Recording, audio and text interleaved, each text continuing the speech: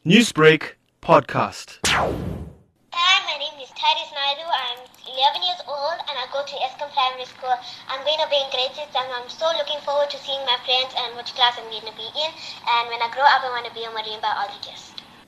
Hello, my name is Kishan Subramani. I go to Simla Primary School.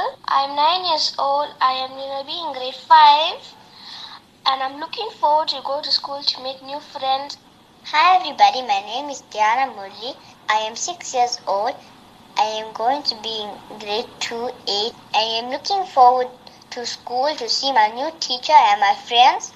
Hello everybody, I am Saint Governor, a brand new grade 4 learner at St. Henry's Morris College. I am so excited for this year as I will be learning natural science and social science.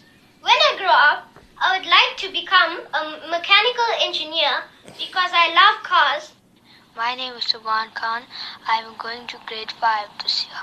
My school name is Simla Primary and I cannot wait to go to school also. I want to play with my friends. I want to learn how to read. And what I want to do when I grow up is be a soccer player.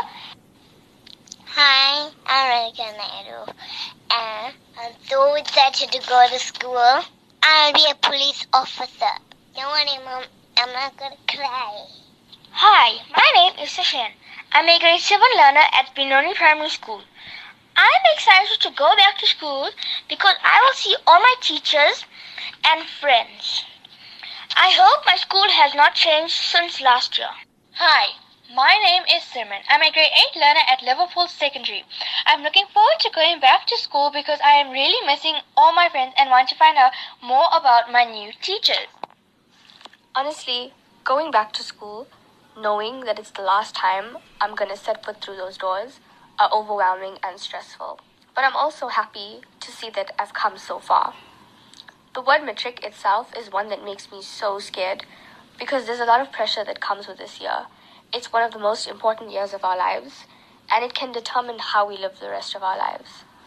I'm just going to go into this year with a positive attitude and a healthy mindset and tell myself that the piece of paper at the end of the year doesn't determine who I am. Newsbreak, Lotus FM, powered by SABC News.